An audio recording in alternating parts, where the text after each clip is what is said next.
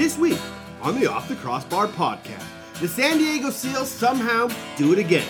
They find a rookie goaltender, they put him in net, and they come away with a win. Corey Small and the Philadelphia Wings dropped a heartbreaker to Albany, but the Kitten is looking forward to a double home. Plus, we got box bets and a quiet Week 8. All that and more on OTCB.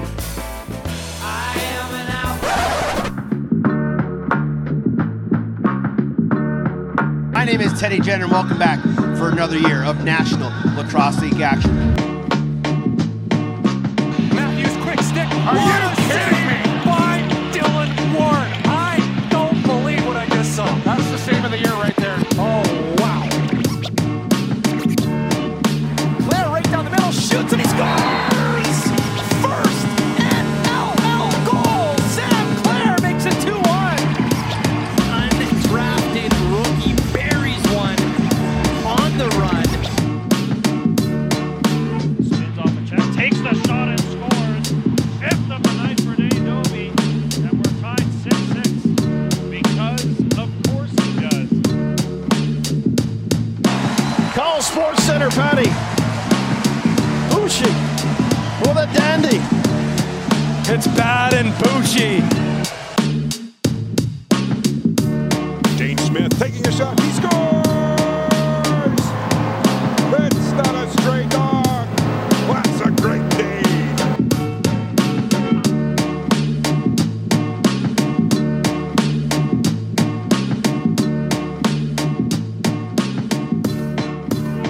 What's good, everybody? Welcome back to another edition of the Off the Crossbar podcast. He is Pat Gregoire. I am Ken Jenner. What's going on, my brother? Congratulations on your TSN debut. You were fantastic. Thanks a lot, man. It was a lot of fun. John Abbott and Ashley Docking made my life a lot easier. They did great. It was just as weird as I anticipated with no fans in the stands. But from what I've heard through other people, I know Brad Challoner mentioned it on Lax Class, and just some other people said that, the crew, the production crew, Peter Buchanan, they did a great job making it seem like there wasn't a lot of, there was no fans in the stands, a lot of tight shots. So the folks at home didn't really feel it, and that's all that matters. But heck of a game, regardless if there was a sold-out crowd or no fans. Really solid game. We are, I think, 3 for 4 now on TSN games being within one goal. We have been extremely lucky so far. What was maybe the toughest thing for you? For people, let's remove the lens. What was the sort of toughest part for you during that broadcast to maybe get used to? You know what? I think it's just the fact that you don't really get that energy from the crowd, and obviously you hype yourself up because you're excited to see a great lacrosse game, but just the fact that you don't have the cheers of the fans, you don't have the fans booing the refs when a goal is overturned. But the one thing I will say that was kind of enjoyable is you got to hear a lot of the chatter on the floor. You could hear some of the stuff from the ref because the arena was empty, but all in all, I mean, it's still at the end of the day felt like you were just calling a lacrosse game. Yeah. And I think if the game was a dud on the floor, maybe it would have become a little more apparent in the booth that, it wasn't a ruckus crowd. Yeah, that's true. I think because it was such an intense game with so many ebbs and flows and craziness within the game, guys going off, guys scoring their first goal with the rookie, there was a lot of energy on the floor. So I think that probably brought our energy up. But man, now that I say that, how sweet would it have been, having fans in that barn with so many big moments. Yeah. And there would have been a good balance of Rock, and Thunderbird fans, right? It would have been a good balance. I think it probably would have been, I was going to say that I think it probably would be one of the best crowds that Hamilton or, Toronto would had in Hamilton. Yeah. Yeah. It would have been. Yeah. If you want to follow him on Twitter, he's at P Greggy. I'm at Teddy Jenner. The show is at OTCB_podcast. You can also follow the show and clips and highlights on Instagram at OTCB podcast. This is the Off the Crossbar podcast. Hopefully you're listening on SoundCloud, iTunes, Apple Music. Thanks to all the fellas at the Lacrosse Flash Podcast Network. Couple points of note. Vancouver Warriors announced today that they're moving their February 11th game to February 12th to help accommodate the Vancouver Canucks. Warriors Roughnecks this weekend is postponed, so sad Ted doesn't get to call a TSN game this weekend. And we already knew this, but Bandits and Thunderbirds that was supposed to be this weekend has been postponed as well. So we're down a few games, we're moving a few games, but we've made it to week 8, Patty. Let's kind of look back at week 7. Where do you want to start? There were so many great storylines, but I think for me, the biggest one was, and it's a storyline that we even went back to the week before that. Just as you and I said that the thing that is going to hold this league back from expanding is not enough good young goaltenders. And once again, Justin Geddy and Troy Holochuk prove to us that there are still some young goalies around the league that could play in the NLL. We got to start with Justin Geddy because that was an incredible story. He wasn't even on a roster 48 hours before the game. And he was unbelievable, especially early on. He made some big stops. Yeah. We've seen his body of work in junior. We've known he's a good junior goalie. We know, that the potential is there. But I'll be honest, when I saw that announcement, we kind of heard through the grapevine that something like this could happen. We didn't know about him, but we knew that they were going to probably be down 2 goalies. They were, searching all over the place for another goalie, maybe trying to make a trade. Immediately, I was thinking, this is the perfect get-right game for Saskatchewan. Yeah. Fill the net on some sorry goalie. And I thought, this is it. This is so Sask. They're going to... And they scored in their first shot. Like, it was all right there for him.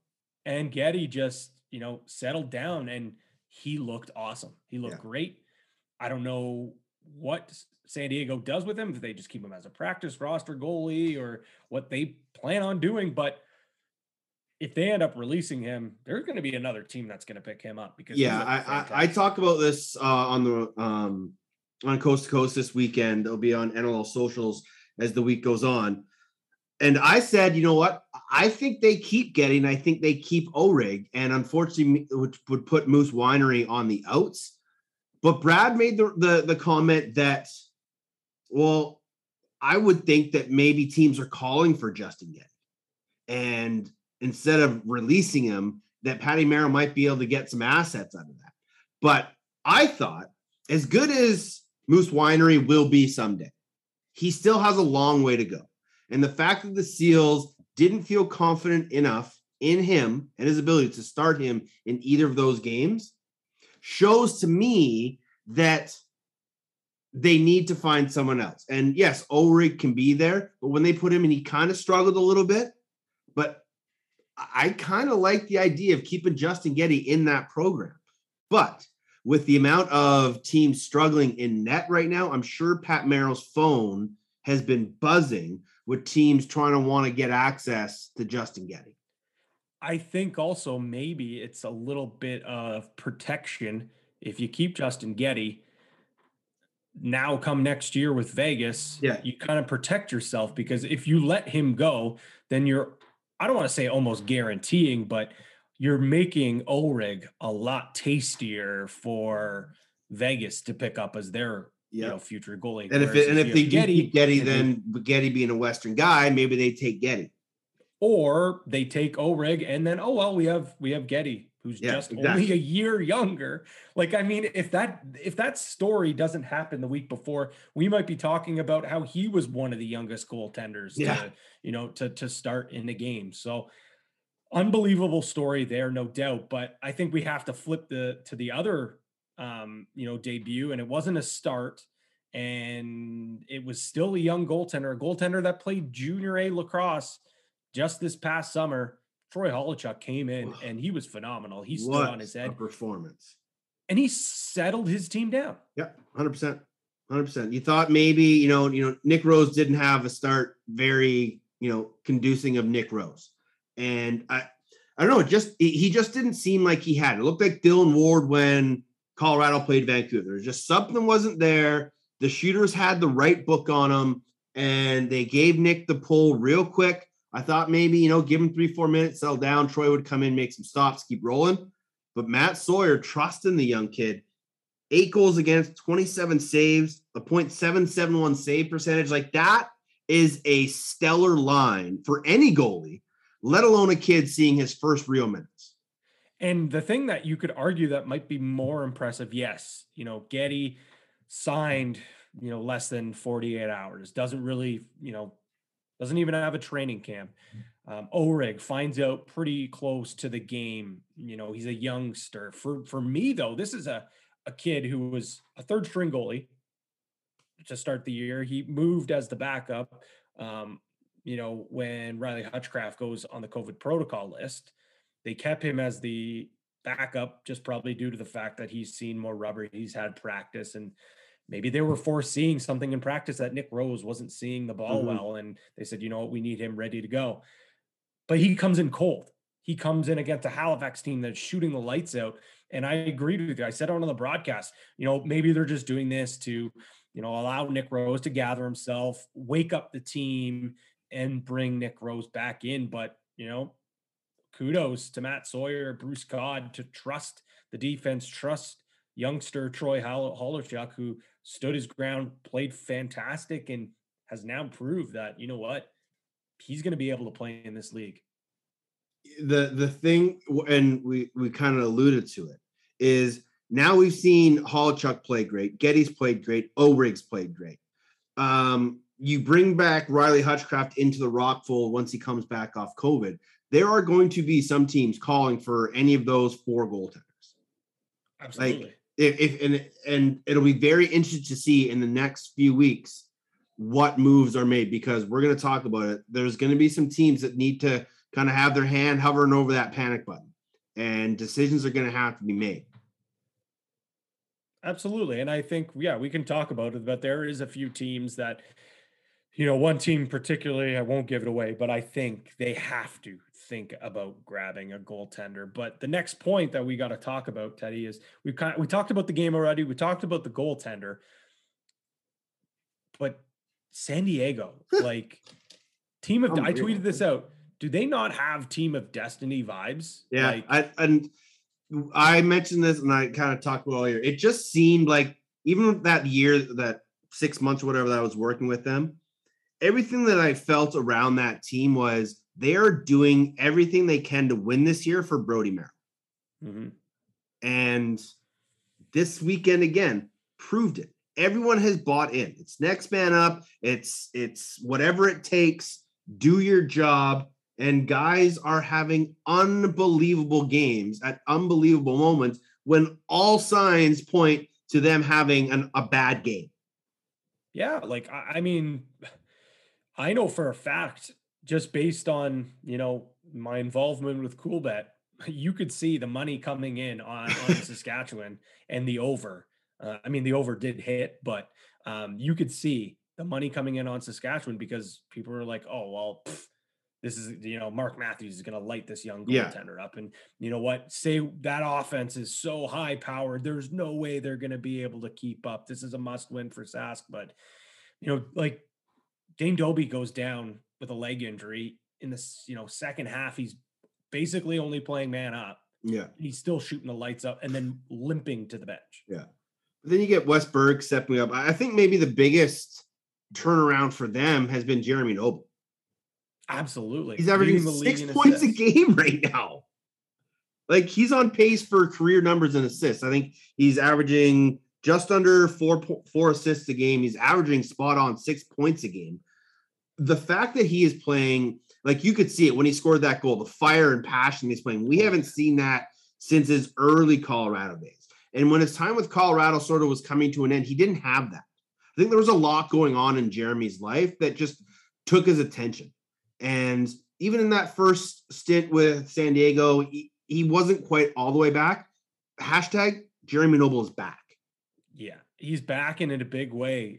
There hasn't been a game where he's had less than 4 assists. Yeah. Like he is the facilitator. He is the guy that, I don't want to say the offense runs through him, because with, Wes Berg, Dane Dobbie, Austin Stotts, even Mac O'Keefe, Trail Leclerc, these guys, like, do you know how many guys you just named? That's what I mean. Like, this offense is disgusting. So and Casey Jackson hasn't played in the last couple of games. Like, exactly. So you can't say there's just one guy that the offense goes through. Yeah. But with that being said, he does seem like the guy that starts everything off. Like, even if he's not setting up that goal, he's the guy on that secondary assist. He's always involved in the play. And this, I agree, this is the best lacrosse that we've seen him play in a long time. And I agree, it's that fiery, competitive nature that we're seeing coming out of him. And it's awesome to see. And if if San Diego, wants to continue to play and pick up these big victories when, they're missing half their defense, they're playing with a fourth string goalie, he's going to need to be big. And there's no doubt that he was. And I mean, comeback player of the year, possibly. They're off for a couple of weeks, so Patty Merrill's got some time to make some decisions of what he's going to do with his roster. But this is a team that is probably most likely the best team in the West as it is right now. And the last two games they've won without their number one goaltender. In the last game they won without their captain. Like, it is just phenomenal. But we talk about guys stepping up and having great games. Dan Dawson has been doing it for his entire career. He has now played 300 of them in the National Lacrosse League, only the second player ever to do it. He's now second all-time in points, and he is 18 assists away from breaking John Tavares' record. Easily the greatest right-hander our sport has ever seen. First ballot Hall of Famer. And maybe when it comes time, he's on Mount Rushmore. Does he get up there? I certainly think it's a possibility. And I think that if you look at his full body of work with the summer, the pro game, the longevity, the intangibles, because the thing with Dan Dawson, it's more than just the points, the accolades, and the championships. A lot of it is, him away from the floor, his leadership abilities, his, how good of an ambassador he is to the game. Like, there's just so much more to Dan Dawson than just what he does on the floor. And I think when you put all of that together, you have to absolutely consider it. And are there more talented players than Dan Dawson that have played this game? Are there, more skilled players? I'm sure there is, but when you take everything, it is really hard not to have him in that conversation for the top four, because also, hey, he is a pretty damn good lacrosse player while you look at it too. And just the way his career went, late draft pick, started his career playing out the back door. And Ashley Docking put it great, saying like he's like a Tom Brady of the NLL. Long career, just continues, to prove us wrong. And I don't even want to say prove us wrong, but keep us, thinking like, okay, maybe he's slowing down. And sure, he's not the dangerous Dan Dawson that we saw a few years ago, but when the game's on the line, who's the guy who scored and tied the game up? Who's the guy that's demanding the ball and scoring huge goals, just out muscling guys who are half his age, and he's putting the ball in the back of that when the team needs the most? It's Dan Dawson. And it's remarkable to see what he's been able to do over such a long period of time. And I think that fourth quarter, the way he kind of made sure his team wasn't going to blow this game. And I mean, they ended up blowing it, but he had a bunch of chances in overtime to even end it. And, he wanted nothing more to come out with a win. And it's the perfect way, because when we were talking to him, before the broadcast earlier in that week about the, game 300, about him possibly passing Junior, he's very grateful, gave praise to a lot of players, coaches, training staff throughout the career. But at the end of the conversation, he started talking about how important this game was for the team and for going forward. So yes, he was thinking about how great it is for himself and what he's achieved for the career. But at the end of the day, he was just caring about that W and how his team could turn things around. Yeah. And that's what speaks, always speaks volumes about Dan Dawson, is his ability just to put everything aside and just realize that the biggest importance is what is best for the team. And it's just been the way he has been throughout his entire career, no matter where he has played. Team first, personal goals and accolades second, but always the hardest work guy. First on, first off, just one of the greats our game has ever seen. And I don't want to say he is underrated, but he kind of has an underrated vibe to him. Yeah, Am I way off in saying that? Like when people talk about the greats, they say Grant, they say Tavares, they say the Gates, they mention the Koluskis of the world, but I don't know how many people will say Dan Dawson, like maybe in their top 5 guys. I mean, when you put it that way, absolutely. I don't think maybe he gets the credit that he deserves. And I think maybe it's just because of the longevity of his career. He's been playing so long. He's been playing on so many different teams.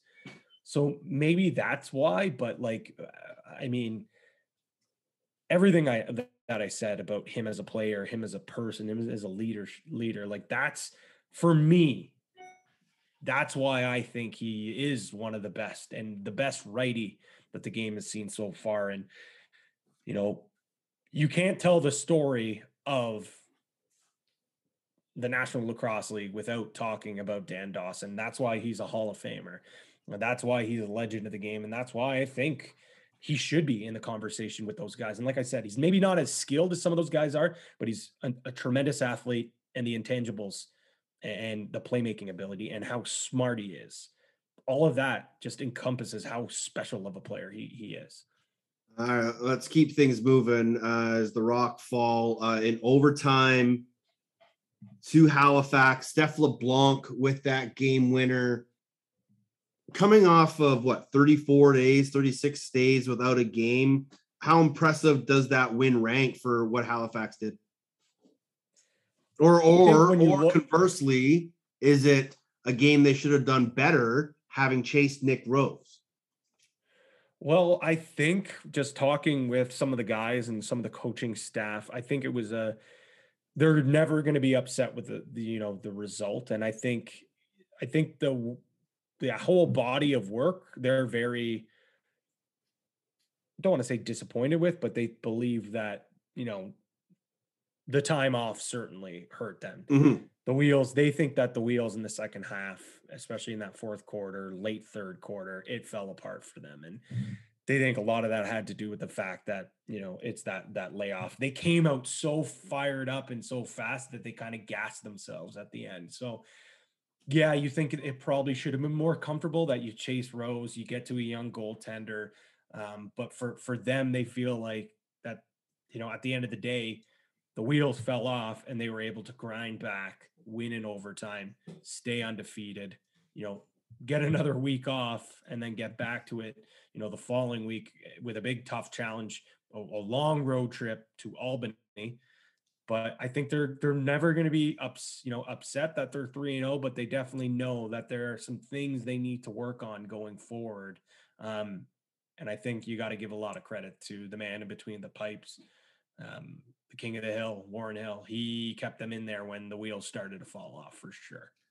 Panther City finally has their first win as a franchise, and it took a good Victoria boy and Patrick Dodds and an overtime winner. It was the third longest overtime game or something like that in National Lacrosse League history. Doddsy now leads all rookies in goals and points. He's tied with Trey LeClaire in assists. But this is a Tracy Kelusky-led team that is just as gritty as they come. And these are going to be the types of games they're going to play all year long. I truly think that game against Vancouver, it was the home opener. Vancouver just caught them off on a bad night. But every other game, they have been in close. And it was only a matter of time before they got that win.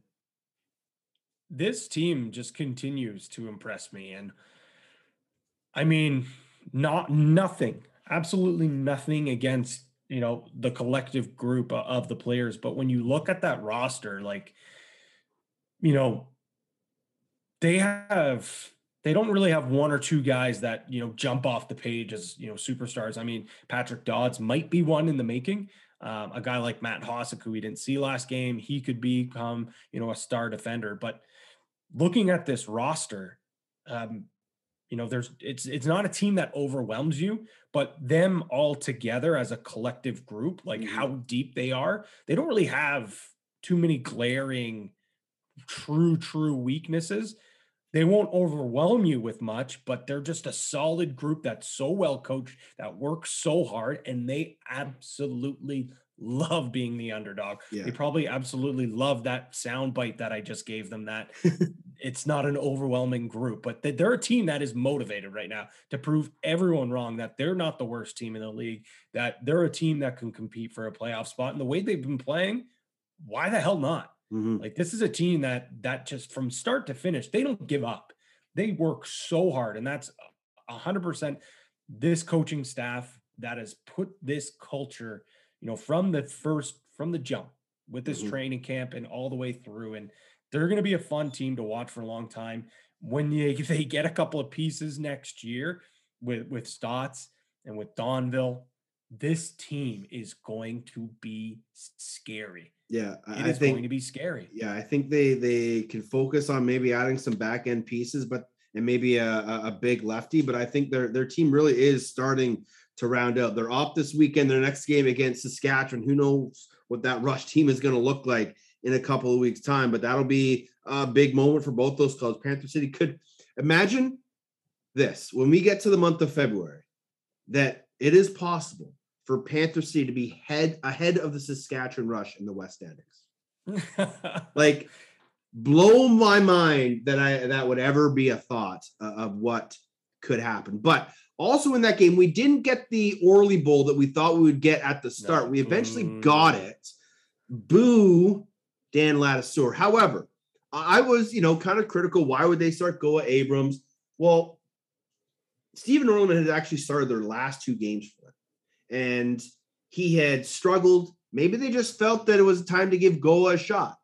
But if you're going to go out and you're going to sign Stephen Orleman off of the practice roster from Georgia and state that he is the future of your organization, you've got to continue putting him in these situations and in these games. Because I think if he starts, that's a different game.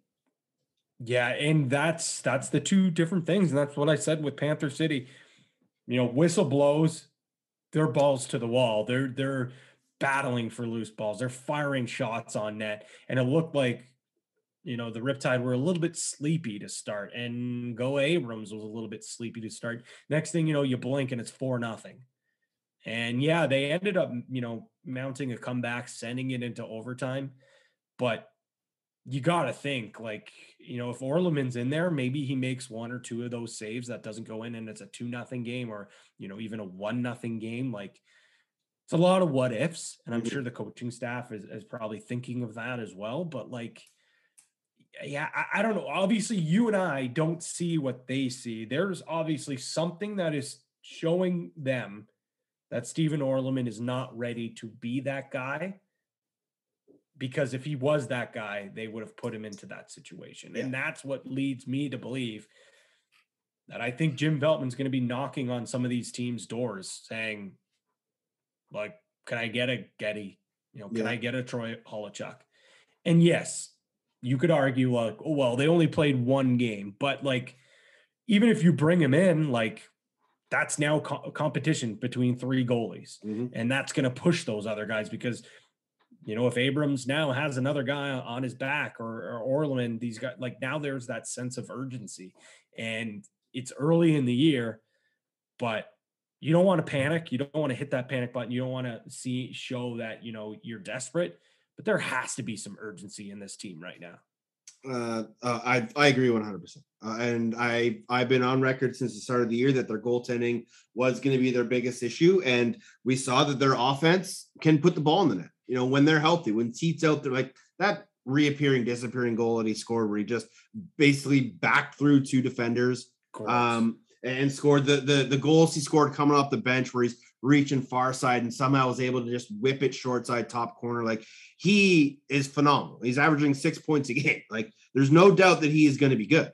And there's no doubt that along with Gibby and along with Callum Crawford and the other offensive bodies that they have out there, Kieran's starting to come around. Fox is starting to come around.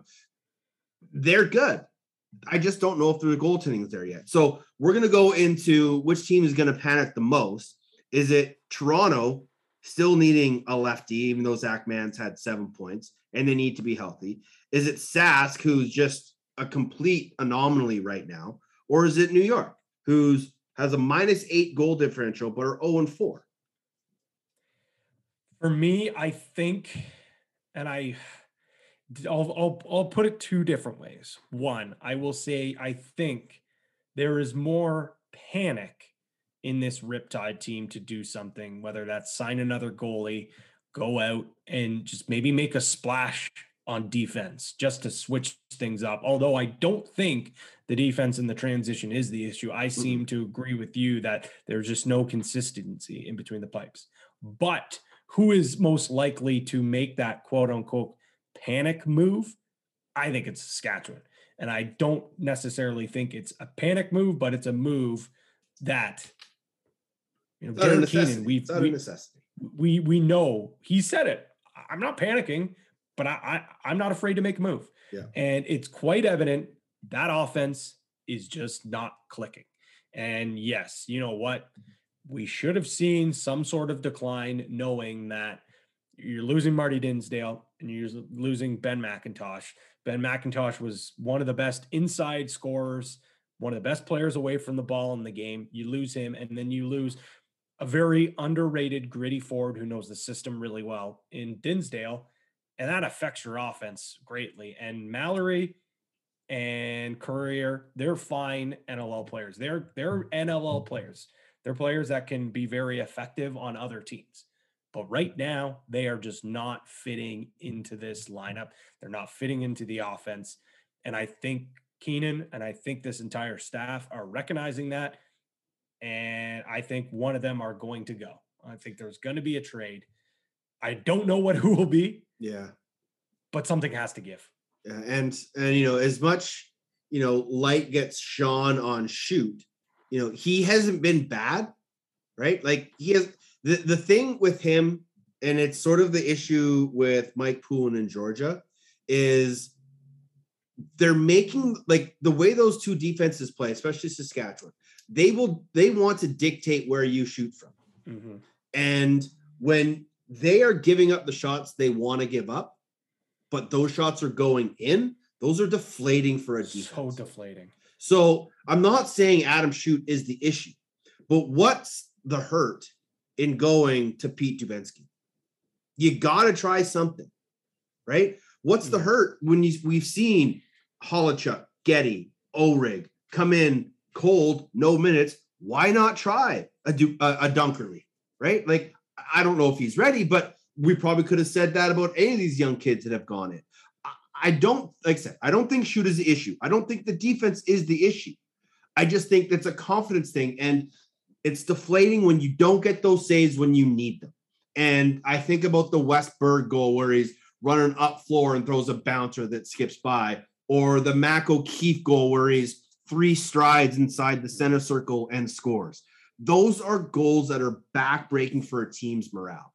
If you make those saves, everything's fine. It's a confidence builder. It gives everybody energy. So, yes, I think Derek Keenan needs to go make a trade to improve his offense, but I also think he needs to get off the Adam Shoot train and use one of those other guys that are behind him to try and find a little bit of consistency within the competitive nature and the confidence in his group.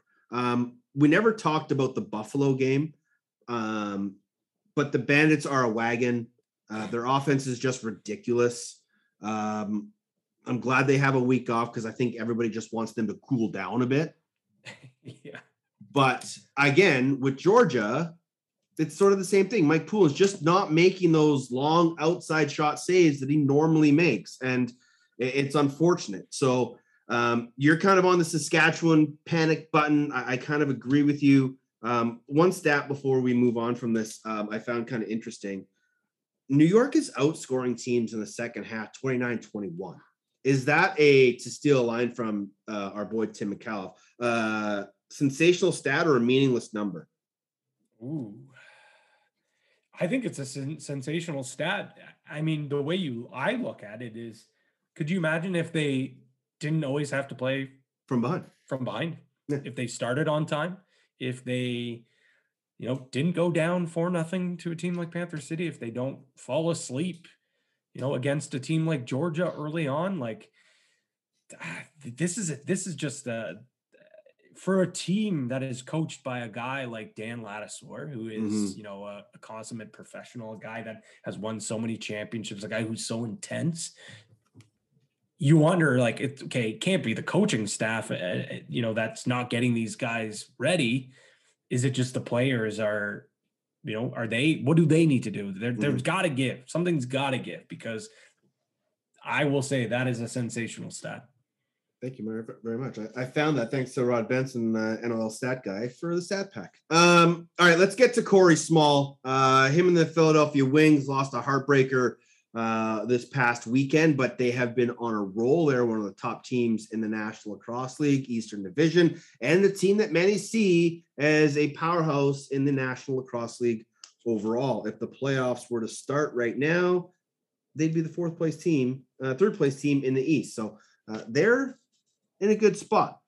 They've got a big weekend coming up. A rare home and home. We'll talk to the man they call the Kitten next. It's Corey Small, one-on-one, right here on the Off the Crossbar podcast.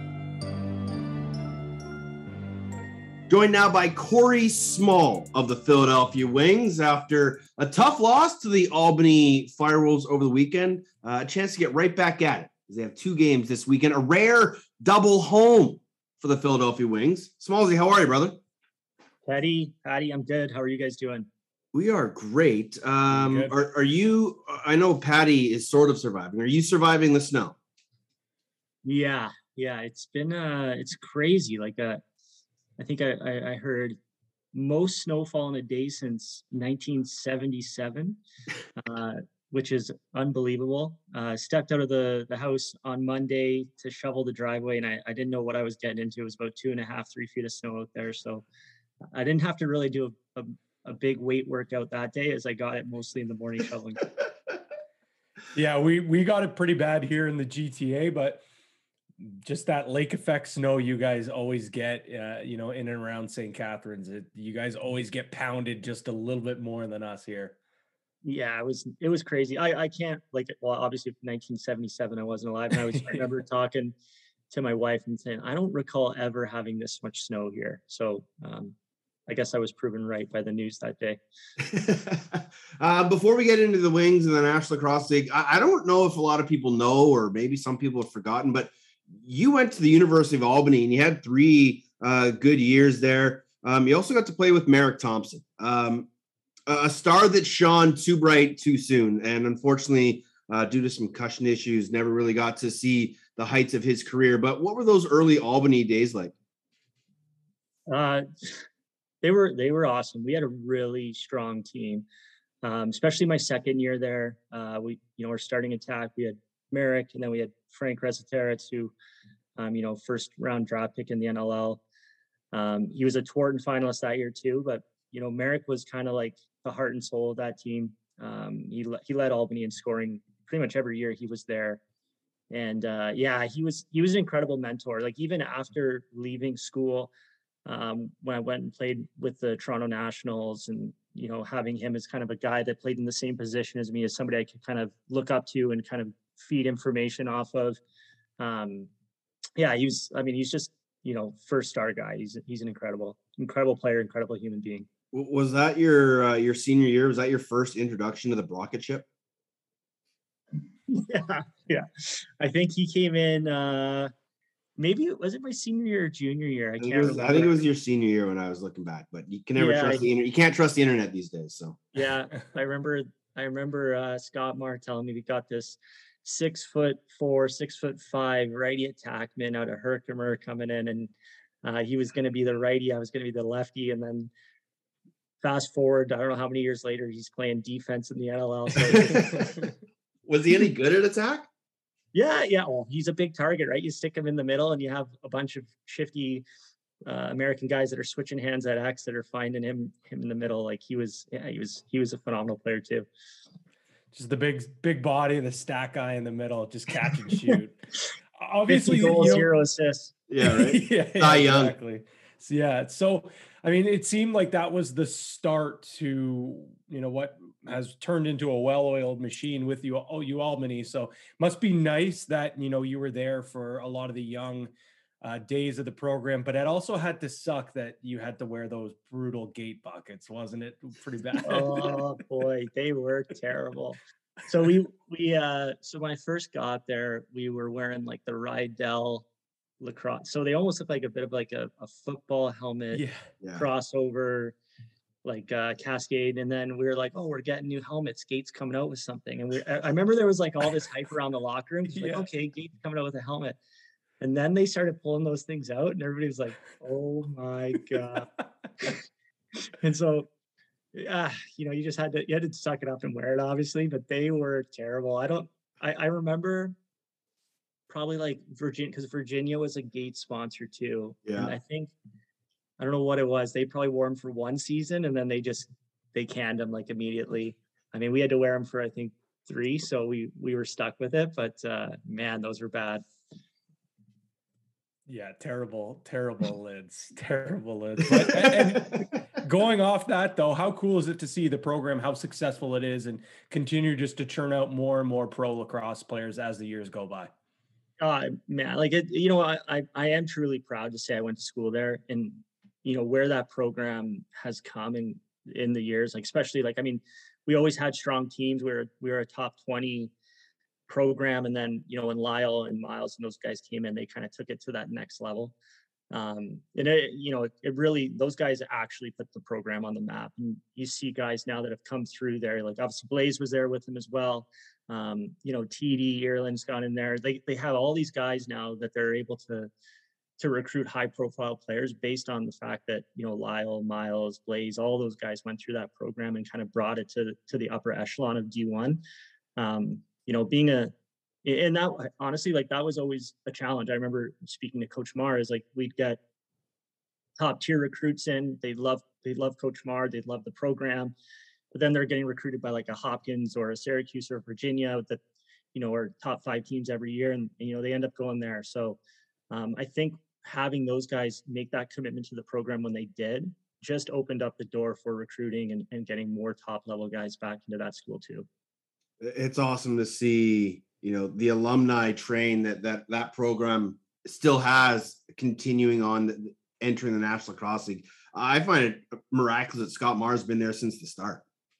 Yeah. Like he's really built that program from kind of the ground up. I think before he got there, it was a D3 and then had just become a D1 program. Since he was there, you know, they were always hovering around like that top 20. But over the years, he's really built that into like a real powerhouse program where, you know, you lose like the Thompsons, but then you're bringing in guys like Fields, right? So, you know, it's just, they've had this ability now to keep that thing running. And I think one of the big things that attracted me to school there was obviously Coach Marr. He's very much a player's coach in the sense that he's going to coach to your strengths. He loves kind of the run and gun style lacrosse where, you know, like play against like a Princeton, you know, they get up two goals and they pass the ball around for, you know, 20 minutes at a time. The old Bill Tierney. Yeah. So he was dead set against that. And I think it attracted a lot of creative offensive players that wanted to play in a program like that. So, you know, kudos to him. I think that was kind of innovation on his part.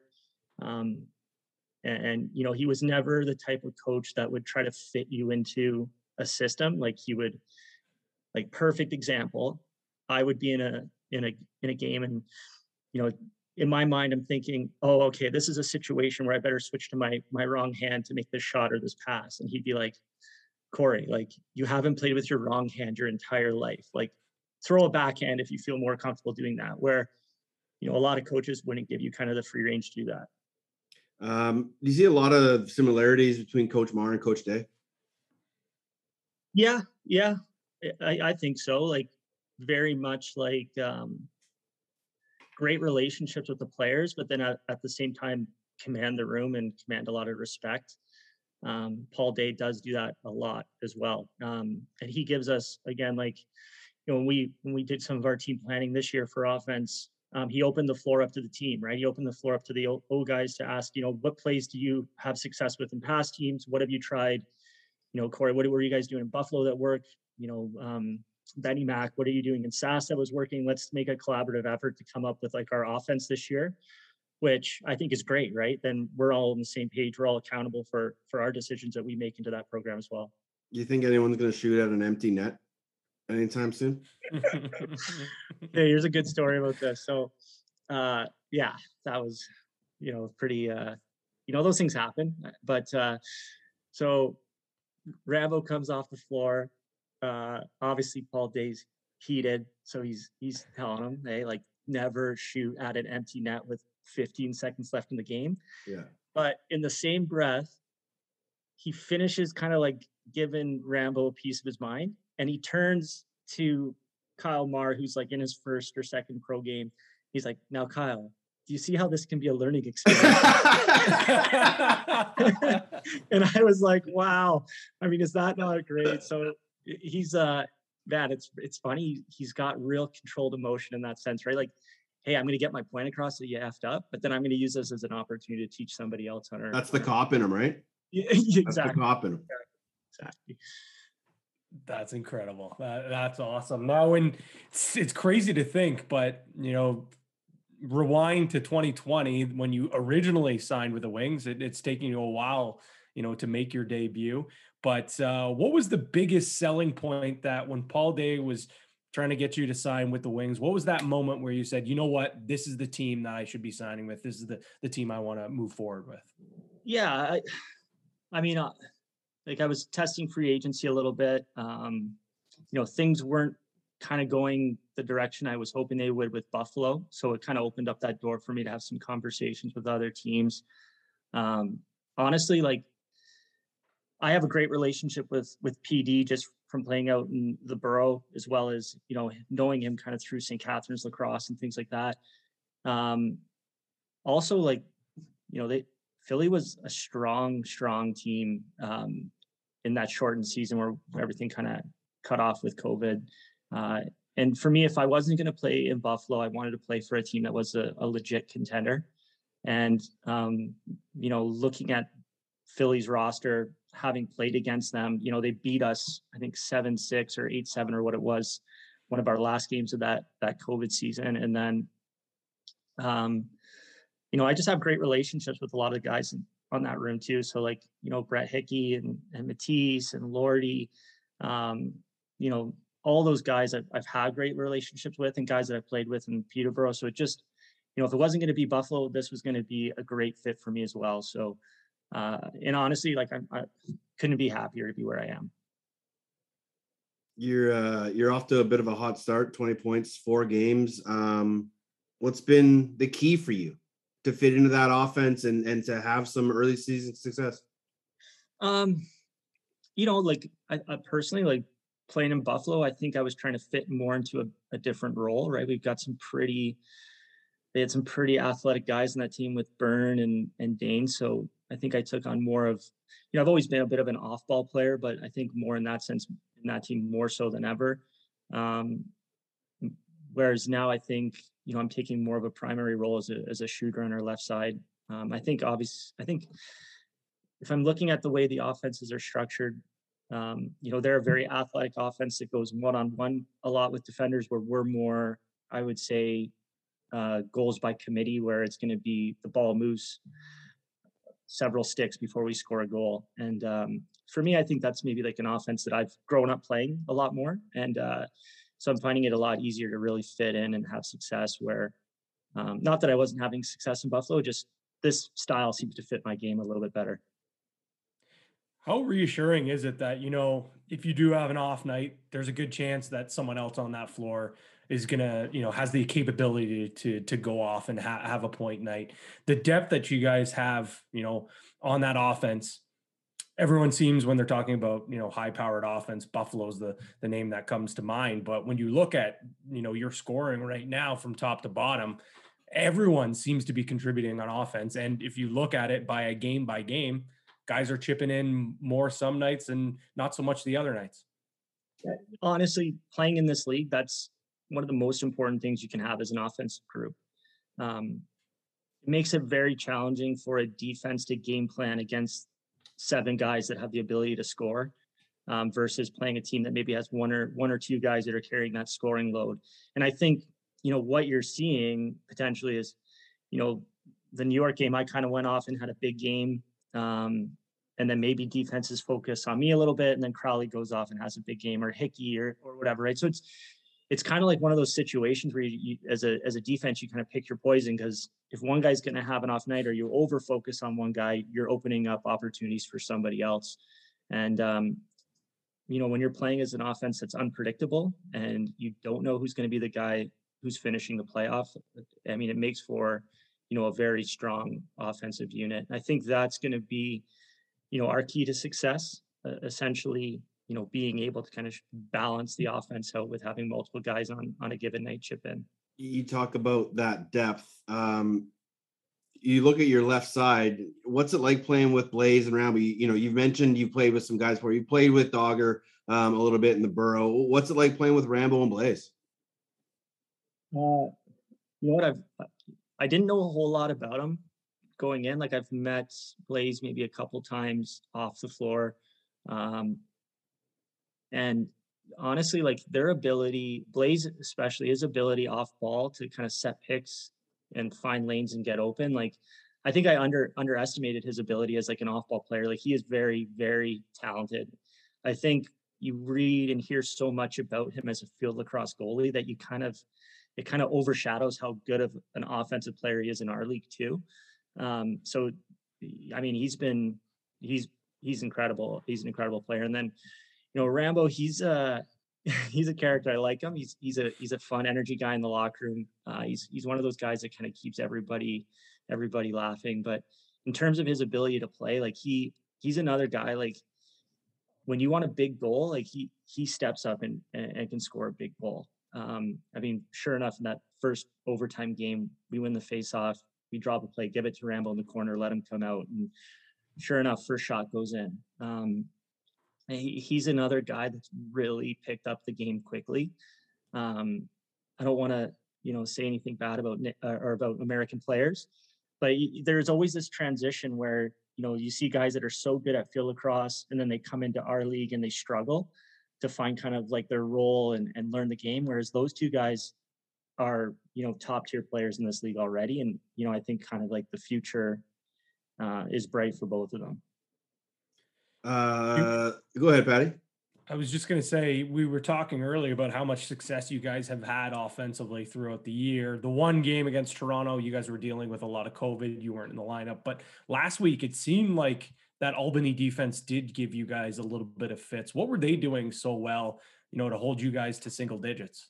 Yeah, they did a great job. They play kind of like a bit of like a zone where they pack it in, and they kind of force you in a way to take those mid-range shots or outside shots early. I think Dougie had a great game against us as well. I think at the end of the day, I know a lot of us talked about this in the locker room. We had a lot of great opportunities early on in that game where we didn't cash in. And I think, as an offensive player, like, obviously part of the process is to get the opportunity, but the other part of it is to finish the ball and score, which I think we struggled, right? We were getting those shots, but, maybe our shooting was off a little bit, hitting them kind of center mass versus, shooting along the pipes. And I don't know if that, what translates to that. Maybe it's just more attention to detail in practice or shoot around. But I think that was the big difference. I thought they shot better than we did, really. It wasn't a lack of opportunities. It was just more or less a lack of execution shooting the ball. All right. Time for the power play. 5 quick questions, 5 quick answers. Patrick, you're up. It's a little bit of a two-parter. Have you had a cheesesteak yet in Philly? And if so, which is the best one so far? I am ashamed to say I haven't yet. Oh, you're going to have to change that for sure. I know, I do. I really do. How have you not gone for like late night post-game cheesesteaks? Man, honestly, like funny. I'm so cautious about where I go post game because, like, I was like, I don't want to get COVID. I don't want to miss fair it. enough. And then, sure enough, I get it anyways. But I got that positive test, so I've kind of got the golden ticket now to come and go across the border. So I'll have to make sure I get out for one. What would Lauren have done if you would have missed one of the pillows on that couch? I have no idea. Oh man, probably just yelled at me and then made me get some drywall to fix it up. But I don't know. She does. She gets pretty frustrated. She can hear me pounding the couch with the ball like upstairs, and she'll yell down at me. Favorite arena to play in, and you can't say Wells Fargo to play to the new Wings fans. Easy one for me, and it's just Buffalo, simply because I grew up watching Buffalo play my entire life, and it was always special to go play there, even as an away team. You have 12 game winners in your career. What's the secret to success in crunch time? I don't know. For me, I want the ball in that situation, and got a few shots I've practiced over and over again, and then I just go back to the well each time. Here we are teaching our kids not to shoot the same spot twice. And the guy with 12 game winners just kekeeps going back to the well. Hey, So great stuff, Corey. Perfect example here. So Kevy Alexander, you know how prolific yeah. of a goal scorer he is. I would say to him, like, I shot that one top left last time. I should go here. And he go, nope, keep shooting the same shot until he saves it. So there you go. Fair enough. That's awesome. All right, last one here. Favorite fan from Victoria who also owns a used car center? Oh man. I don't want to. No, I'm just kidding. Jim Else is an awesome dude. I will say, like, he's always taken care of, like, everybody, like, gone above and beyond to take care of guys. I know for me, like, help me sell my truck when I need to sell my truck, help when we were moving back, help Lauren get kind of like quotes and pricing for her car when she was trying to sell it. And then, a guy that's kind of, cars break down on the side of the road. Don't worry, guys, leave them there. We'll get them later. So, he's an unreal guy. And it's always, I know I'm kind of giving a long answer here, but it's always kind of special when you see somebody that doesn't have a ton of ties to the sport become so involved. Like, you can tell, like, my parents have been fans of lacrosse because I've played lacrosse, where, he's a fan of it because for other reasons. Those are special people in my eyes personally. Jimmer is a beauty. I think everyone that's played out west, that's not like everyone that's relocated for a season or two, has a story about Jim Else, and it's awesome. And the cool thing is you see those fans everywhere you go. Like, I remember when I played in Rochester, fans would show up to my radio interviews at 6 a.m. with bagels and donuts, and they would make sure you had food post game. They would show up to your practices and have food trays out for you and stuff like that. So everyone's got a Jim Else story, and everyone's got a great fan story as well. That's a power play. You don't win anything. I was just gonna say. So Jim Else, when I moved out to Victoria, he gave me this purple Dodge Stratus, I think it was. We called it the Purple Genie. So I remember I was ripping down the Highway 1, and all of a sudden heard this like bang, and I look out my mirrors, and all 4 hubcaps shot off the car, and we're going down the street, and some lady, she's like, pulls up next to me quick, and she's like, your hubcaps, like, she's like mouthing me through the window, and we're just like, don't worry about it, it's not worth it. We just kept going. I was driving to a game one year, and I saw Gibby, Larson Sundown, and a couple other guys stranded on the side of the road by their car. And so I pulled over. I'm like, hey guys, do you need a ride? They're like, nope, Jim's coming with a 6-seater to pick us all up. Yeah. Oh, that's incredible. All right, back into it. 2 big games this weekend for you guys, but a doubleheader, but a rare home doubleheader. Obviously that kind of changes things, but how nice is it knowing that after that game, you don't have to get on a plane and fly somewhere? It's incredible. I don't recall in my career having a home and home doubleheader. So, those are always so challenging when you go home and away or away and away, and you've got some kind of weird flight time either after the game or early morning, and trying to maintain like your typical routine. So it's an important weekend for us, obviously 2 Eastern Conference games, and it's nice that we get to host them both at home and, just be able to play and then go back to the hotel and kind of shut her down and, kind of get into a normal routine for the Sunday game as well. How nice is after? Yeah, go ahead, Patty. No, go ahead. Go ahead. How nice is afternoon lacrosse? Afternoon lacrosse? You know what? I'm more of a fan of the night games. I will say though, the afternoon games are nice when you can get out there get home the same day afterwards. But or you're not playing, you get to watch them. They're nice to watch, maybe not so great to play. True. I'm very much like I have a strong routine of what I do on game day, whether it's like a certain time I eat, this time I take a nap and start getting ready for the game. And when you got to try to shrink that into like a 12-hour window, it can be challenging. But yeah, for the fan experience, to be able to watch a game at noon and then another game or 2 games at night, like it's been, I know I've loved it. Like being able to watch play at noon, then watch the 7 o'clock or 8:30 game as well. It's been pretty cool. So we talked about the positives of a home and home doubleheader. It's also just nice that, in the game of lacrosse in the NLL, you don't really have all that time to get into the groove, with a bunch of practices during the week. So you kind of get in the groove for that second game. But with that being said, how much more difficult is it to game plan for a doubleheader in a weekend when you're playing 2 different teams? Yeah. I mean, obviously you try to put the majority of your focus throughout the week on that first game on the Saturday. And at the end of the day, like as an offensive unit, our focus is, we try to pick up a couple tendencies of the defense, but as an offensive player, we're trying to dictate what that defense is going to do. So we're going to try to exert our game plan onto them versus be reactionary. I think that was probably part of our problem with Albany, is we were a little more reactionary in that game and didn't really exert our game plan to them. So I think with us, we're going to focus probably on some film. We've already had some film breakdown, focus on the first game, and then, do what you can in that short amount of time to kind of prep and watch film leading into game 2. One more each from us. And it ties perfectly into my next question. How much has film and film prep and watching film developed since you first came in the league, and how much of a film guy are you now? It has changed dramatically since I first came in.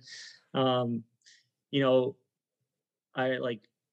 basically you would just watch raw film when I first came in the league, and you would have kind of like certain points of the game kind of pinpointed where you'd like fast forward to that point or whatever. Now with some of the programs that we have, it's pretty incredible to be able to sort by like player, by shot, or goalie, by goal or save. I'm a huge film guy. Like I like to watch kind of all the goals against for the team we're playing, all the shots, to get an idea of like what processes other teams have done, like whether it's like a certain pick and roll or, offensive sets that have worked or power play sets that have worked. I watch a ton. I'll probably watch a little bit every day personally. And for me, like, I always just try to find like the tendencies of the goalie, right? Like if he's pinching his knees in, then I know like, okay, there's going to be openings here when I shoot. So those are kind of the main things I look at more so, is just what's worked for other teams and then kind of trying to figure out what a goalie's tendencies would be going into the game. Last one for me. You're a St. Kitts boy, an athletic alumni. How cool was it to see the Double Blue win their first Ontario title since 2003? It was incredible. I helped out with the young guns team, so like the younger junior kids. So I was around the older kids a bunch, helped out a bunch of their practices leading into the weekend. Yeah, it's a special moment, right? Like for me, I wasn't fortunate enough to win one. I know for kids in that junior age, it's one of the greatest memories they've ever had playing lacrosse is winning a Minto Cup, the ones that have had that opportunity to do so. So to see those kids be able to do it, was special. Like, I mean, I kind of was living vicariously through them. It just felt like secondhand, like I had won one. So I'm hoping they can bring back another really strong team. And if I could have some involvement in it in any way, not necessarily as a coach, but if I can come out again and help out with some practices just to kind of be around it. Yeah, it was special.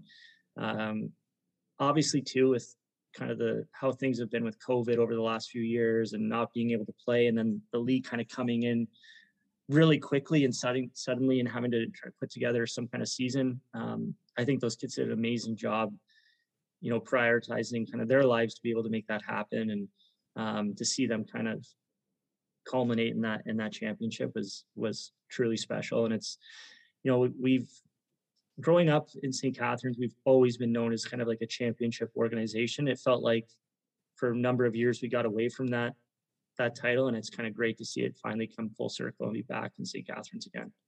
It's a bit bittersweet though, knowing that, you know, they were set to host the Minto. It was a team that was so strong, and obviously you're never going to complain about a championship, but you just wonder, you know, if everything kind of didn't happen with COVID, like, is this a Minto Cup instead of an Ontario Championship? But you're never going to say no to a title. I say, yeah, you're right. You know what it is? It's, you know, I don't even think of, honestly, like thinking of like back in, I think it was 2005 or 6. I can't remember the last year before that when they won the Minto. The crowds in the arena, like sold out crowd, standing room only, like just an incredible experience to be around. Like, you know, you wish that those kids would have got to experience that with their championship, whether it was the Ontario Championship or the Minto Cup, either or.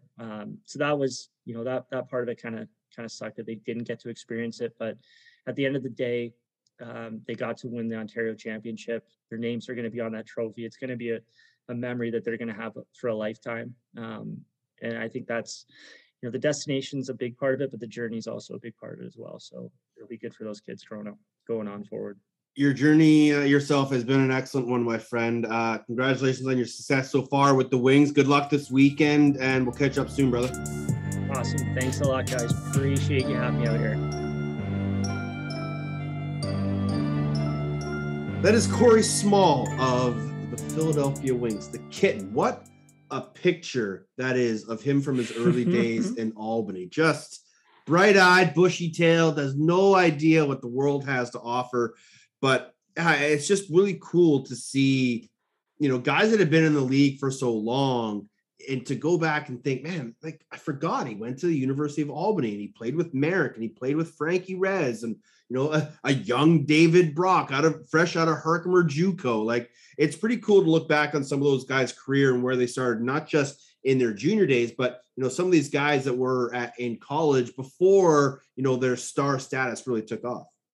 Yeah, and I mean, we talked about it.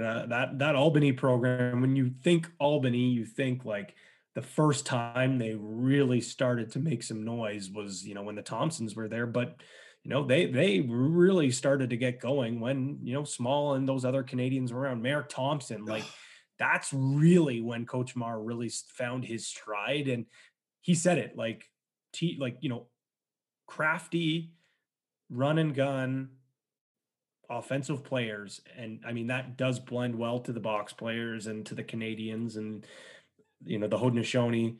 But even those American players, like the Fields, the guys that like to play fast and like to play creative, why would you not go to a team like that? And I think we have seen more coaches, you know, in D1 and even D2 and D3 kind of start to play that because they recognize how, one, successful it can be, and two, how it is a recruiting tool. I think we're going to see more of it, you know, in the field game, because the success that we even saw in the PLL with the Chaos and with Andy Towers. Yeah.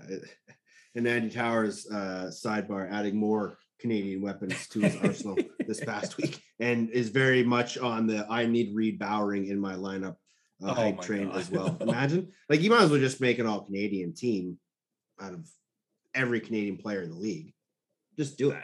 It's getting to that point. I saw and that's the thing. Like, so when we kind of were talking about in one of our group chats about how Andy Towers liked that tweet that our boy Ado threw out saying that Reed Bowering doesn't get quite enough hype, that you could argue he's been just as impressive, if not more impressive than Jeff Teat. He liked that tweet. And then you see him quote tweet a beautiful play from Challen Rogers. Can't remember if it was one of his goals or his assists, and just put LFG. So Yeah. He's fired up to get a guy like Challen Rogers, who he didn't get an opportunity to have.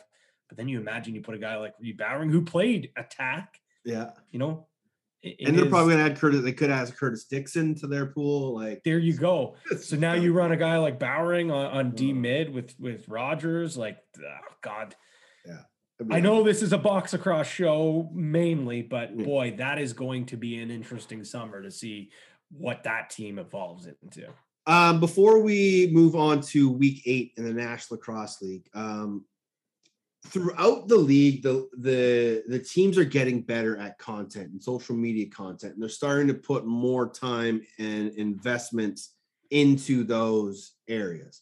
But Halifax really is above and beyond what, you know, with what Chuck and Austin and Tyson Geik are doing.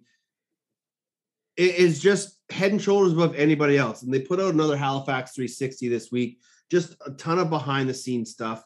And I know it's hard for some teams to do. And I know it takes a lot of time and a lot of effort and a lot of investment, a lot of money to make that happen.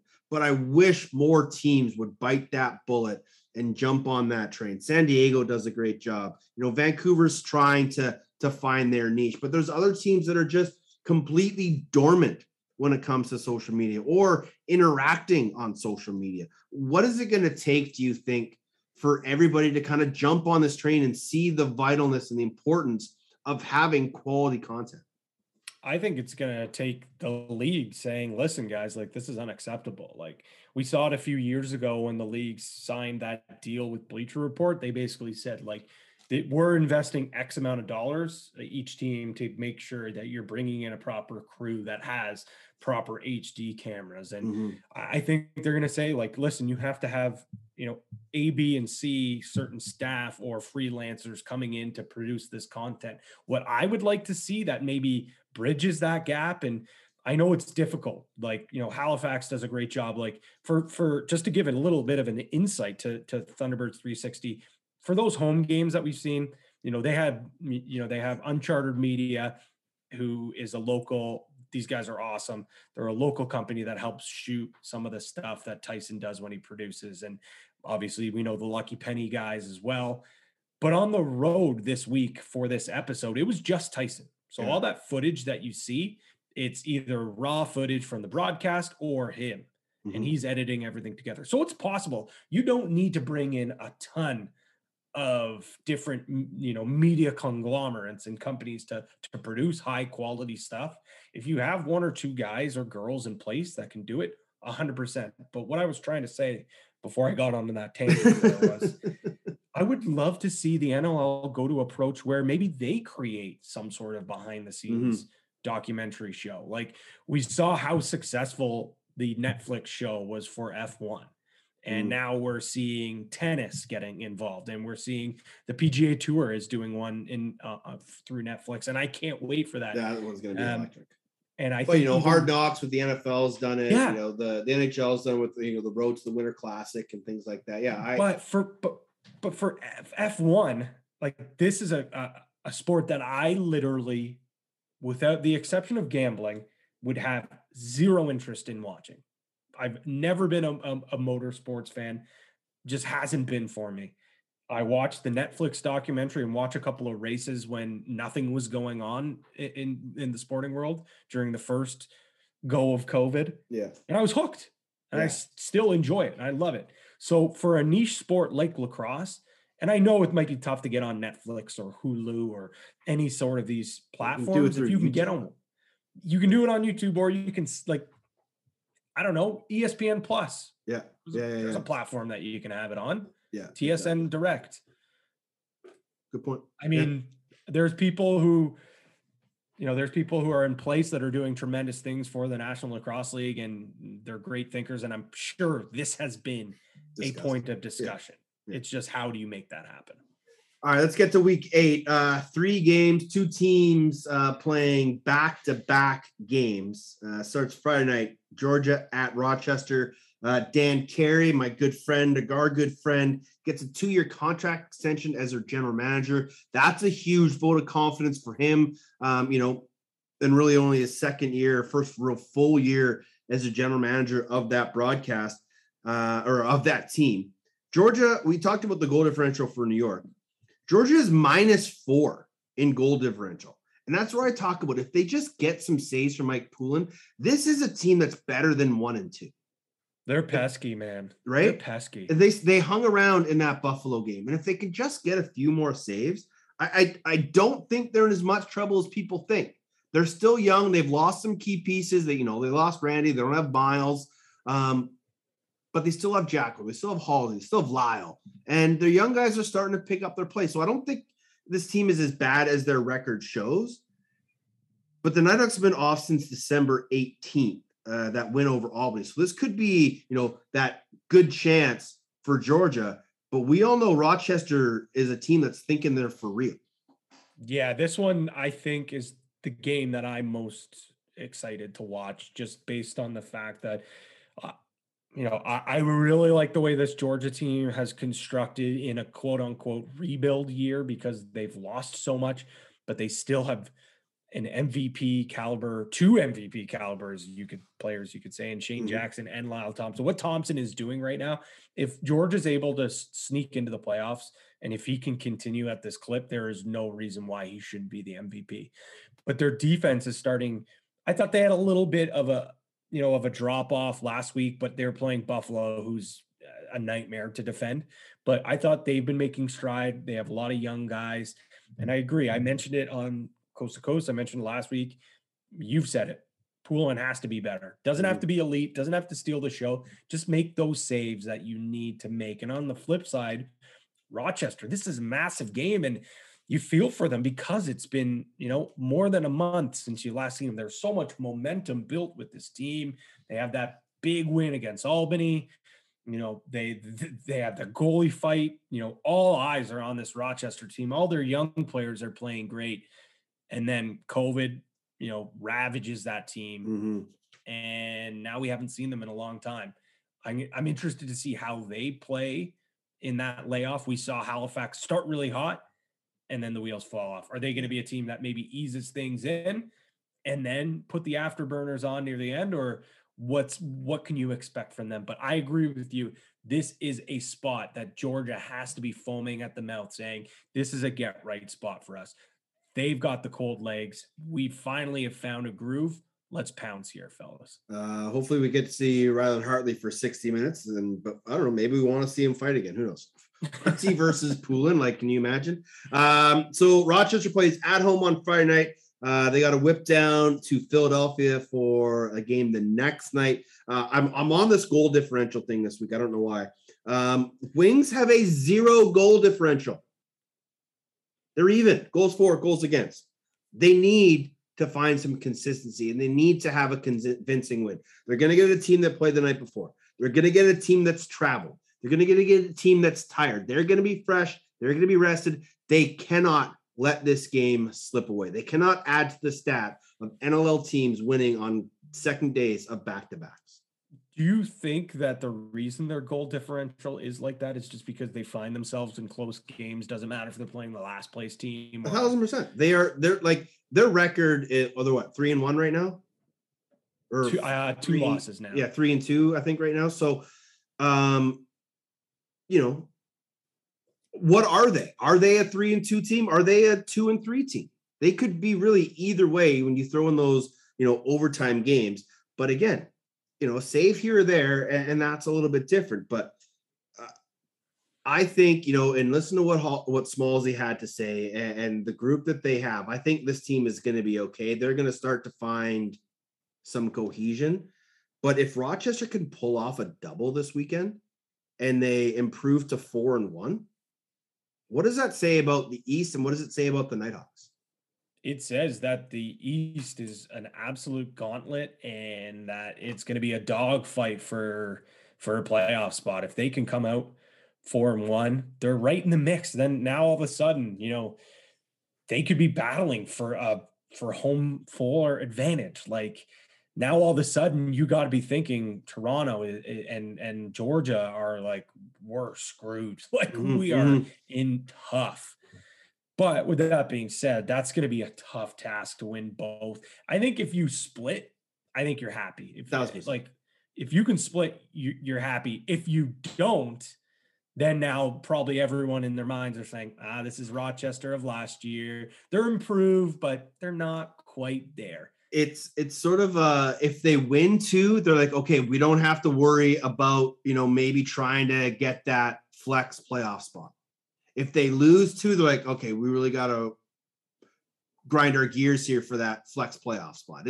It's a really bit of a tipping point for the season. And then in the same time, so Philly plays Saturday at home. Then they get a 4:00 game Sunday against New York. New York could catch a tired Philly team and get a very much needed win. But as we have stressed, if they do not get off to a hot start and they do not get good goaltending early, it will be a very long night. 100%. And I think the worst thing that could happen for them, for New York, would be if Rochester does in fact win that second game of their weekend and Philly comes into that building rested. You better believe there's a short leash for them. Be a quick dinner and home back to the hotels and an early shoot around. And those guys are going to be pissed off and wanting to have some revenge. And on the flip side, though, even if they do pick up the win, they're probably thinking, all right, boys, like well rested, we don't have to hop on a plane today. Like we're, tonight we're going back to bed. We're waking up during the friendly confines of the city of brotherly love, and they go back to Wells Fargo and all is good. So this here, most times, and it's crazy because you mentioned it, the back-to-back in the game of lacrosse, for whatever reason, that second game seems to actually be pretty good for the team that's playing the doubleheader. Now you throw in that wrinkle that they're not flying and they're not having to worry about travel. This is a tough game for the Riptide. I think for the non-traditional lacrosse fan, you're thinking like, oh, back-to-back, like Riptide are going to come here. They're going to get their first win. It's going to be a lot more challenging, especially if they start slow like we saw them in their last game. Callum Crawford, he's putting up numbers, don't get me wrong, but that last game, he just did not seem like himself. No, he didn't. And I think that might be a concern for Dan Ladouceur, for Jim Veltman in that group. Like once Teat is healthy that he is, and he becomes more part of that offense, you can't allow Callum Crawford to lose his aggressiveness. You still want, Jeff Teat to be your number one threat, but you still need Callum Crawford going to net and scoring those goals like he did, just keeping his toe out of the crease. Like that's what he can do. He can be a game changer. You still need him to be that. And I think that has to be, a focal point for New York. Now, I will say he did have 7 assists, but like, I would be interested to see how many of those were first assist, secondary and how many were first. He had 10 shots, 0 goals. That's just not Callum Crawford. And if that's offensive, I apologize, but I just hold Callum Crawford to a much higher standard. I think we all do. And I think he probably does too. Yeah. Do you think, like, we know they're going to watch the game. Do you think they're all in attendance at that game? Do you think the Riptide go to Wells Fargo? Are they in the arena watching, or are they all back to their home watching on ESPN Plus? I actually never even thought of that. I would probably lean towards the fact that they probably will not be there. Just because it's kind of, I don't know. That's tough. That's a great question. I don't know. You can watch in person. You can go back to your hotel and you can, watch back the replay. But I don't know. I think I kind of get a better sense watching a game in person than I do sometimes on film. Well, it's like the old minor lacrosse days. You're playing in the gold medal final, and you play in that first semifinal. You have your snacks. You get the orange slices in you, and then you stick around to watch the other game to see who you're playing. I don't know. Maybe that did not even cross my mind, Teddy. Sometimes my mind thinks at high rates of speed. What it doesn't do is do odds very well. That's why you're our box bets guru. Let's try and win you some money. Time now for Box Bets, your source for all the lines, odds, and props across the NLL. Brought to you by CoolBet.com. Stay cool, bet responsibly. Hey, we're having a good day, lads. And we're still in the mix, baby. All right, we went 3 for 3 last weekend, and thankfully it's because you picked everything. So let's keep it going. Again, only 3 games this weekend, so your chances of picking a real winner kind of get narrowed, but I think you got us dialed. The thing is, and I will say, and this isn't good for business, so CoolBet, plug your ears. Just because there are games this weekend, if there's something on the board that if nothing jumps out at you, don't feel like you have to bet. That's the thing. That if there's something that really, really jumps out to you, go for it. But there are some times where, if something doesn't speak to you, you probably don't have a lean on it. But with that being said, this parlay right here is speaking to you. You don't have to play any other bet this week. This is the only bet you need to play. And I'm feeling really good about this one. Nighthawks plus 1.5 against the Swarm. Then the very next they day, have to lose or be within 1.5. Correct. Okay. They do not have to win that game. Just keep it within 1. I think that they might even win. So I think getting a plus 1.5, we're laughing at this point. Okay. Very next game, the Wings to beat the very same Nighthawks team that we had. Just on the money line, just have to win. Just a straight up win. Yep. Can win by 1 billion, could win by 1, could win in overtime. Doesn't matter. And then finally, our third leg of the parlay, Wings, Riptide, over 21.5. You add all those together, plus 400.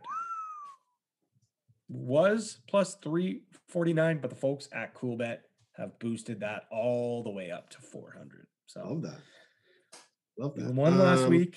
Yeah, we're on a heater. Comfortably, as they say. We're on a heater. We got. I got a couple side ones for you. Okay. I'm gonna go Saturday night Wings minus 2.5 at plus 110. Ooh, feeling confident with that. Feeling confident, and then Sunday I'm taking Rip plus 1.5 at plus 128. Okay. All righty. I like that. So, okay. The thing with that too is I think I talked about it last week, but I want to run through it again. I just think it's something that the casual sports bettor needs to know. So when you go to CoolBet, you see that little arrow, click the arrow, and you'll be able to get an alternate line. And that's exactly what Teddy did. Because I know there's going to be someone who's going to log on to CoolBet and say, whoa, Teddy said New York plus 1.5. I only see it plus 2.5 at minus 110. Well, no. If you click that button, you can actually get it down to plus 1.5. And that's where you get it at plus 128. So now Teddy's getting a little more value. He thinks the game's going to be a little bit closer.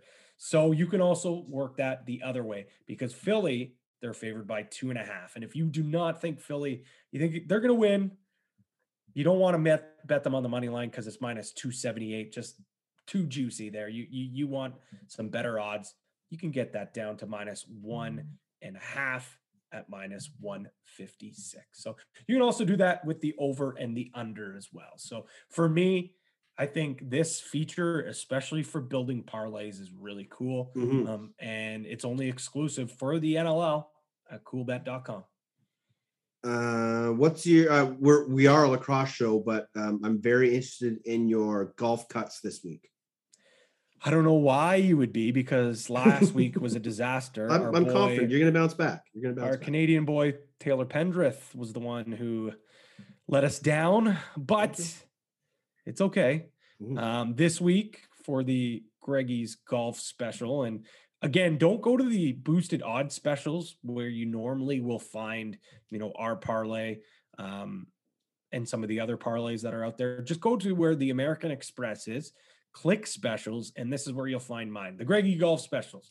Answer, Connors, Gooch, and Kim, all to make the cut at plus 265. Connors, Gooch, Kim, plus 265. I'll make the cut. Roger. Where do they do all this, Pat? How do they get that little bonus and all that good stuff? Whoa, that's a great. Well, if you are new to CoolBet or thinking about it, you want to log on coolbet.com, make an account, and then you're going to see that little green button in the top right-hand corner. Click that. It's going to say deposit. Then you're going to type in OTCB and then hit enter. And then however much money you decide to put in that account, up to $200, the fine folks at CoolBet are going to double your deposit. Terms and conditions do apply. And you know what they say, Pat? Stay cool. Stay cool. Bet responsibly. All right, week 8 is a couple days away. Your ESPN game of the week is Georgia at Rochester. It will be Mitch Belisle. It will be Brendan Glasheen. It will be Devin Caney. It will be a fantastic game. It'll start the weekend. 3 games. Georgia at Rochester Friday. Rochester at Philly Saturday. And then 4 p.m. Eastern on Sunday, New York at Philadelphia. You kind of mentioned that Georgia-Rochester game. Was there one game that you're most intrigued about? For sure, that's the game that I'm most excited for, but I think the one that might have the most implications going forward for one specific team is that Sunday afternoon game with New York. I really think that if they win, it can change the trajectory of their season. Now, if they lose, I'm not saying it's over. They need to pack it in, blow everything up, and build for the future. It's just going to be way, way, way, way more difficult. But if they can come back after almost getting their first win of the season, forcing overtime, I think you can build off that momentum that they had in the second half. I just think that you look at all the other teams, I think that, they have more wiggle room and more air, more room for error. Whereas this Riptide team, if they come out with an L, it could get ugly for the rest of the way. How about yourself? I'm as much as Friday night game, the ESPN game is going to be intriguing because I think that's a real who are you game for those two teams. I want to see Philadelphia and Rochester go toe to toe. If Rochester kind of stumbles against Georgia, okay, but we all kind of think this is a team that can compete. Let's see how they compete on the second night of a back-to-back. And I really want to see Philadelphia come out and have a strong performance. Like, we need to see them have a convincing win. I think it'll be that Friday night with everything that's going on over the weekend, the home and everything. I think they need to come out with a win that first night. So you can watch all the games on tsn.ca, ESPN Plus, TSN Direct, or of course that Friday night game on ESPN. I'm not sure if it's ESPN News or where on the ESPN channel. I think it's ESPN. It's the ESPN U. All right. Wherever you can get it, you'll be able to get it. We're not calling games this weekend, either of us. Nope. So if you're not busy Friday night before that game, come hop on Twitter Spaces. We'll be there breaking down all the games, talking with a slew of guests over the weekend. It's been a lot of fun. Just chopping it up with the ladies and the gentlemen on the Twitter Spaces. So that'll be that. New run of Every Child Matter shirts are available through the NLLshop.com or fanatics.ca. I was able to get mine. I hope you can go get yours. You can also get exclusive team merchandise, have your best look for every game that you ever go to. Again, fanatics.ca up here in Canada or NLLshop.com in the United States. Patrick, final thoughts. Again, it's unfortunate that it's such a small weekend of lacrosse. We lost the Bandits Thunderbirds game. We lost your TSN game of the week as well. But we still have games, and I think they're very intriguing games And the fact that we even have games right now is something to be excited for. The fact that we're maybe getting a little bit picky here just shows you that, hey, little voice in the back of your head has to remind you it was not too long ago where we didn't have any lacrosse. So just be thankful for the lacrosse that we've got. Yeah, we made it to week 8. We're marching towards week 9. And next thing you know, we'll be strutting to the playoffs. He's at P. Greggy. I'm at Teddy Jenner. You can find the show at OTCB_podcast or over on Instagram, OTCB podcast. We appreciate the time you've spent listening to us. We love to ramble. It's one of our quirky traits that everyone loves. We also appreciate the time Corey Small gave us. Love chatting with the kitten. Good luck to him. Good luck to the Wings, and good luck to all the teams playing this weekend. Thanks as always for tuning in. Until we speak again, stay safe and be excellent to each other.